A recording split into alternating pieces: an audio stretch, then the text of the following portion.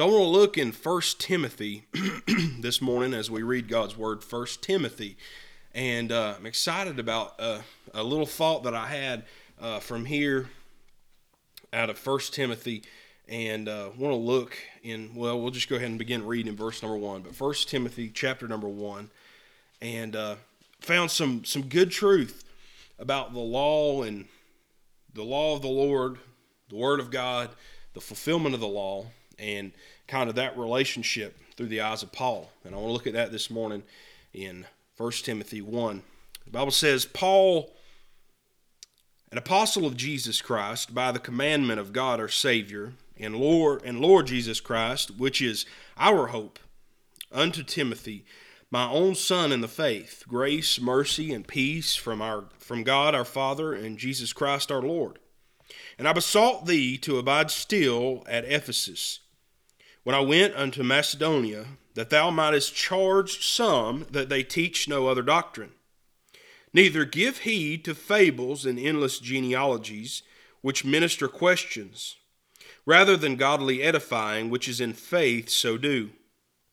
Now the end of the commandment is charity, out of a pure heart and of a good conscience and of faith unfeigned, from which some having swerved have turned aside unto vain jangling, desiring to be teachers of the law, understanding neither what they say nor whereof they affirm. Let's pray. Lord, we love you. We thank you for this day. We thank you for another day together in your house. God, I pray for this word that it might find good ground in our heart, wherein it might grow from, God, that we might have fruit from the labor that we have here in your house. God, we love you, we thank you, and praise you. In Jesus' holy name, amen. I want to talk to you this morning for just a few minutes about Paul concerning the law. He's teaching here about the law, and if there was ever anyone in history, especially you take the New Testament period, aside from Jesus, if there was anyone that knew the law far beyond the concept of anyone else, it was Paul. Aside from Jesus, and I mean, literally, he knew the law inside, outside. He was literally the scholar of the day, one of the smartest men to ever walk on the earth, and I believe obviously from his accolades, and you find what he did, what he accomplished, he was probably the smartest man of pure human flesh that walked on the earth, aside from our Lord Jesus, but. You think about Paul and his knowledge, and he's teaching here about the law and how it could be a good thing. It could be beneficial, and you'll find that as we read on through the next few verses. And it can be a good thing in the right hands. But there was a turning away, and he says in verse 6, from which some having swerved have turned aside to vain jangling, desiring to be teachers of the law, understanding neither what they say nor whereof they affirm. And so we find that, and it was Paul himself that became essentially a religious fanatic on kind of one side of the topic of the law, and he kind of chose to be on that side of the Pharisees and their mindset, and you find that kind of the religious crowd with the different groups of under the law that had taken it and really just ran with it and started to develop their own mindsets from it, and almost to a cult mindset of really essentially that's what it was a cult mindset of you have to do this, and this, and all these things aside from what the law really said. So Jesus comes onto the scene, and Jesus comes in, and he just fulfills that law. And so a lot of people will almost disregard it. But Paul's saying here, and he goes on to say in verse number 8, he says, but we know that the law is good if a man use it lawfully.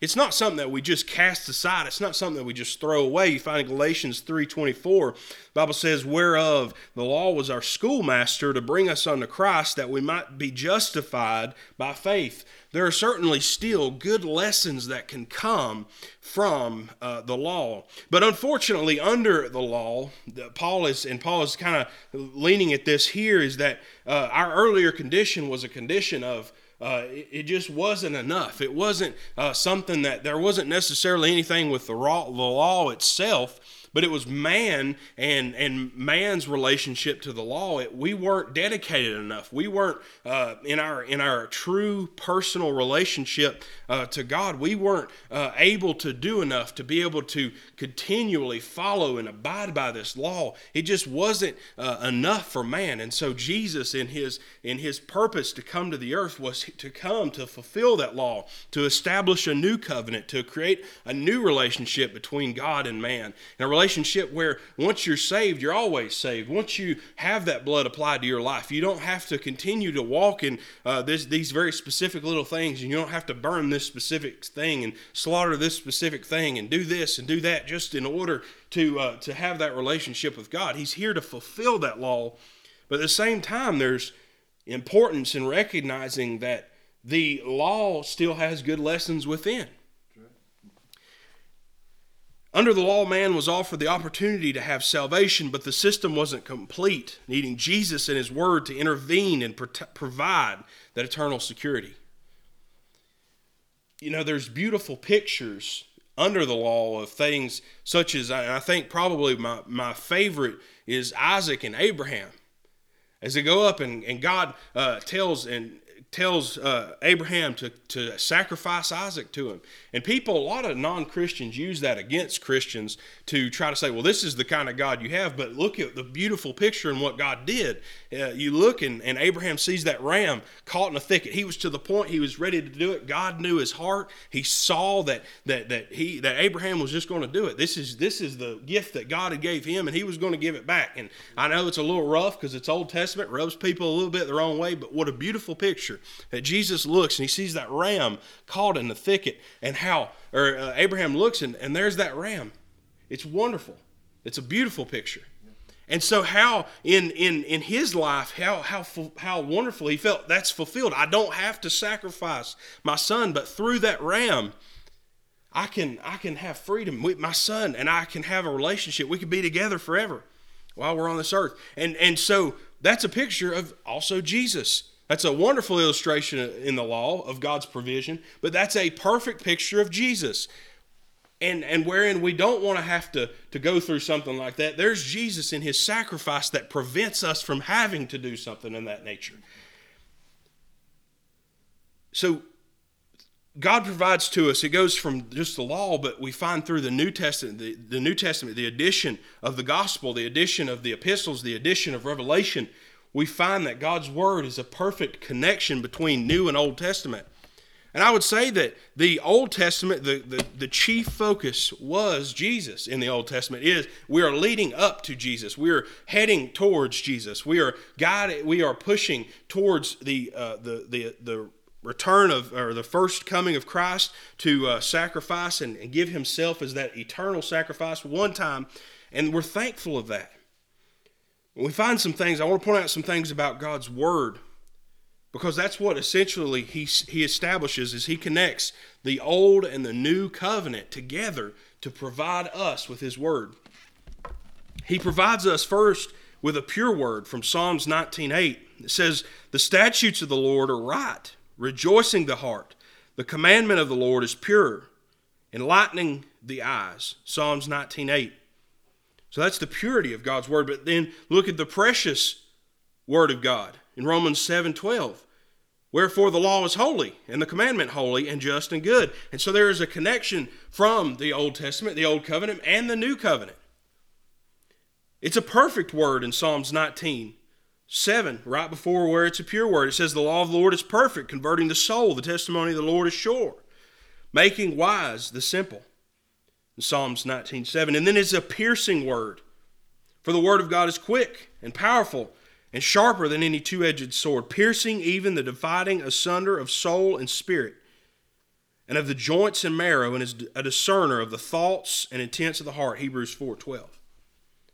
So you find this connection of Old and New Testament, the Word of God building up to where we are today, where what we studied this morning out of Revelation, after Revelation ends and the book is finished, the book is fulfilled. We didn't just throw the Old Testament out. We didn't just throw the law out. We didn't just cast it away. We didn't just cast out the prophets. We didn't just throw it away. There's still a use for it. The Word of God in itself, complete and holy. This King James Bible is 100%, is 50% Old Testament, 50% New Testament combined together to create the Word of God. You find, I have some Jewish friends that I met. Now, I haven't seen them in a long time, talked to them in a long time, but they just can't understand me needing the New Testament. And I don't understand that, because that Old Testament that they're reading from is pointing completely to the New Testament. And it's kind of this balance between understanding that and I tell people, I'm an Old Testament preacher. I preach from the Old Testament. I try to mix it up, but I love the Old Testament. Mom and Shelby have followed me all over the place preaching. I'd say 9 times out of 10, it's probably from the Old Testament. But the beauty of the law is that it's pointing to Jesus. That in righteous hands, it can be revealed to us, revealed to man, that it is Jesus that the Old Testament is speaking of. The law teaches holiness, godliness, dedication. The prophets prophesy and preach to the cross. You find the books of the Kings. You find that there is an imbalance. You find that they need something. They need guidance from God. They need leadership from God. They need to just lean on the Lord. Those are good lessons. I would not want to just split this Bible and just only take just the New Testament. It's wonderful. You find the Gospels. You find the fulfillment of the law. You find eternal relationship with God that I don't have to worry about. It's wonderful. You find the epistles to the church. I don't want to take that out, but I want to understand and know God's true intention for His Word is for us to be able to, in balance, understand the law and understand grace. So our earlier condition was that under just that law, we didn't have the full Word of God. We only had part of it, and it wasn't fully complete. It needed the intervention of Jesus to come in, to die, to give His life, that it might be complete. So therefore, without the New Testament, God's Word, it can't be pure as it talks about. It can't be precious as it talks about. It can't be perfect as it talks about. It can't be piercing as it talks about. They need one another. And we, in our knowledge and our prayer and our time with God, need to understand that balance between the law and the grace. We know it's through grace we're saved, we're kept, we're protected.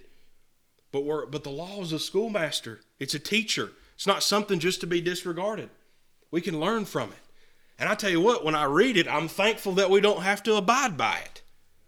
The fulfillment of the death of Christ fulfilling the law, it is absolutely amazing to me how it literally gives us the opportunity to just kind of kick back and relax a little bit. You say, well, I read 20 chapters a week and I pray for, an hour a day.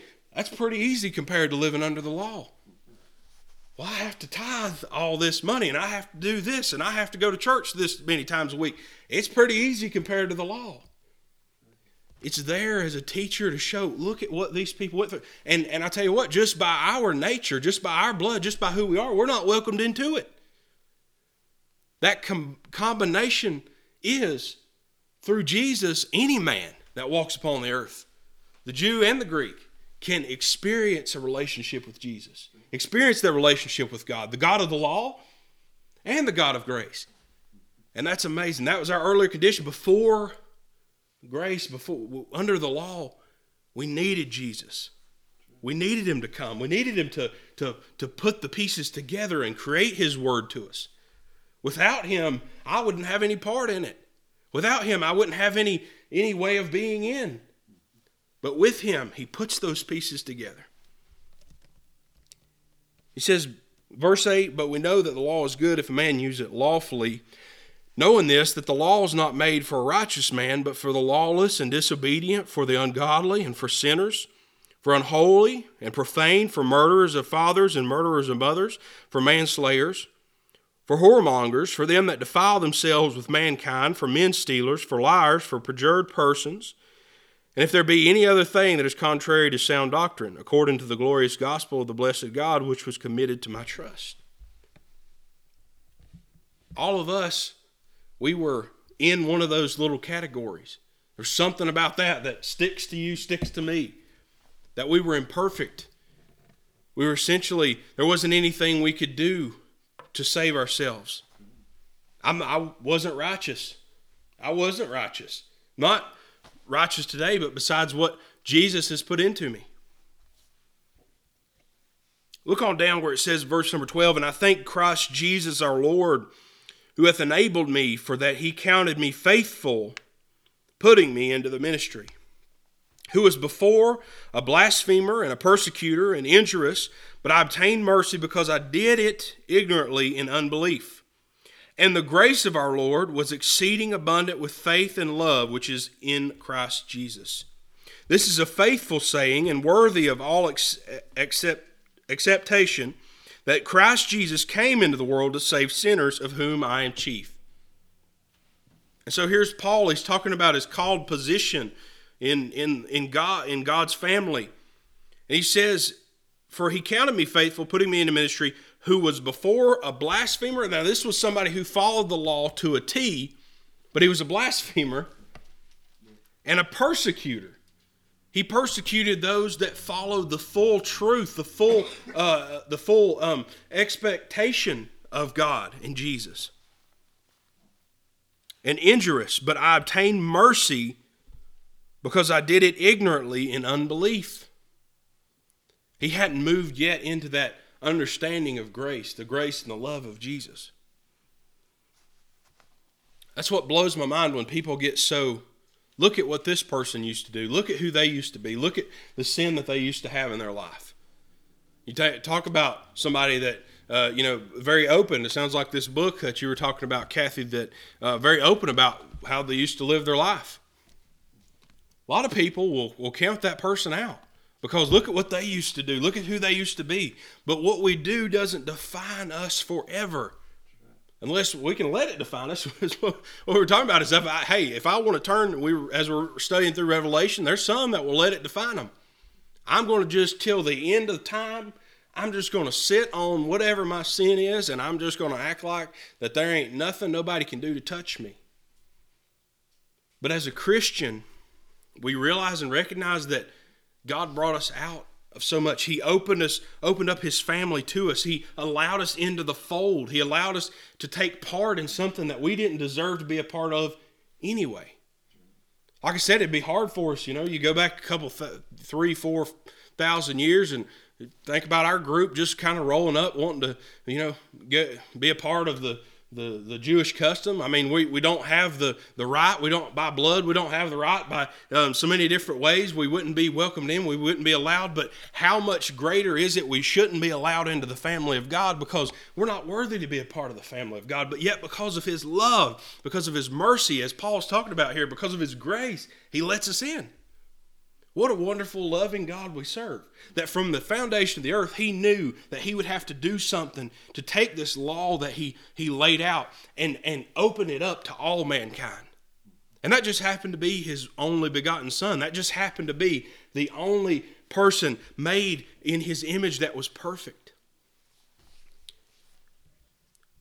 We're thankful, and Paul's thankful in verse 12, because he used to be a transgressor. He used to be ungodly.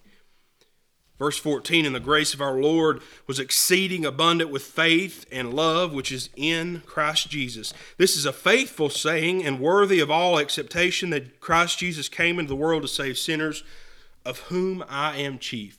Is that not true of us all? Really, and that's what Paul's saying, is that's the spirit of our life that we must live, that we realize and recognize that what we used to be pre-Jesus was the literal epitome, the literal example of the most ungodly, the most sinful, the most messed up example of human living that there ever was. I'm afraid that's people's problems today, is they're not really willing to say, I was the chief. Or actually, he says, I am chief of sinners. People are not willing to admit that they are leading this party. It's me leading this party of sinners, because of all people that don't have any rhyme or reason to do God wrong, I chose to do God wrong. I choose sometimes to live contrary to God's word. I'm afraid that's people's problem, Britton. They won't get up and just say, you know what, I am the literal, if you look up sinner in a dictionary, you'll see my picture beside it. They try to get themselves, I'm a sinner, but I'm just, I'm a level 1 sin. I'm not real big into that lifestyle. I'm just enough that I needed Jesus, but, not that bad. Paul says, I am chief of sinners. And here he is to his protege, Timothy, telling him that. With somebody you're being a mentor to, those people you're being a mentor to, you don't want to show them all sides of you. But Paul, in his truth, as he's writing Timothy, he says, I am chief of sinners. His called position into the family of God, I believe he was able to get there because he recognized what God, brought him from. We thought about Paul's earlier condition. We thought about his called position, and look, finally, at his eternal provision. Verse number 16 says, howbeit for this cause I obtained mercy, that in me first Jesus Christ might show forth all long suffering for a pattern to them which should hereafter believe on him to life everlasting. Now unto the King eternal, immortal, invisible, the only wise God, be honor and glory forever and ever. Amen. Paul he's saying that out of that pit that he was in, I tell you what, I couldn't imagine. Think of this. You see online so easily, especially, you remember when ISIS popped up? One of their main goals was to persecute and kill Christians. That was a huge goal because, and you see it with other terrorist groups, but specifically ISIS, their goal as a Muslim terrorist group was to openly, publicly humiliate and persecute and kill Christians. And you find lots, especially as they popped up, lots and lots of videos that they posted online of them beheading Christians. And so think of this as that guy literally doing that, beheading or calling for the beheading of Christians. That's Paul. That's he. He was a persecutor of God's people.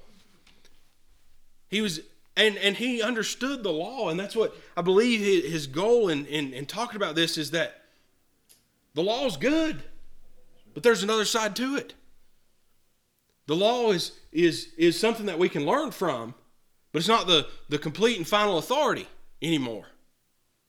And he had become gotten very deep into it, and like I said, become almost a cult leader and become part of that mindset of, anyone contrary to what we're believing, what we're talking about, what we're doing, we're just going to take them out. And that's where we as Christians, I have a hard time with those that would behead a Christian. I have a hard time accepting that into my heart, that they could be saved, that they could be godly, that they could be a preacher. I have a hard time with that. But one of my greatest, I guess you'd say mentors, somebody that I love reading after, somebody I love studying, one of the greatest men of God to ever live on the earth, he was that person. If they had video cameras back then, he would have wanted to video what they were doing to Christians. He would have wanted to put it out there to spread chaos and cause fear. And like me, he says, he was a blasphemer, he was a persecutor, he was injurious, but he obtained mercy. What does that mercy do for us? It says in verse 17, now unto the King eternal, immortal, invisible, the only wise God, be honor and glory forever and ever. Amen. When Paul got into the family of God, he recognized God's power, God's magnificence, but God's eternal presence. He's here forever. Some people have a hard time, and I just decided to stop even thinking about it. What was God doing prior to Eden? It's your mind, you will fry your circuits if you think about that too long. Because it's so hard to comprehend, because God's time scale is so much different than ours. I mean, it will just, and I thought about that for a while, and I'm like, oh man, I'm above my pay grade. This is not something I can understand. And yes, you wonder, and you want to know some of these things. And we know that there's things, Revelation, it confuses me. I study through, and I'll study the bits and pieces, and I'm like, oh my goodness, I'm confused. But I do, even though I don't know what God was doing before he created the earth, I believe he was God. Although I don't know every little single detail of what's going to happen during the end times, and I couldn't stand here and tell you all these things, I know that afterwards he'll still be God.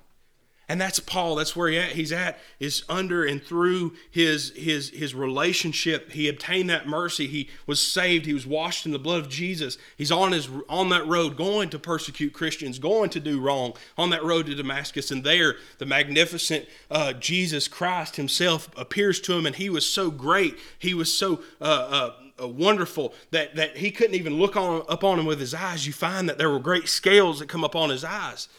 You find him not even just a few days down the road. He is preaching. He is living for God.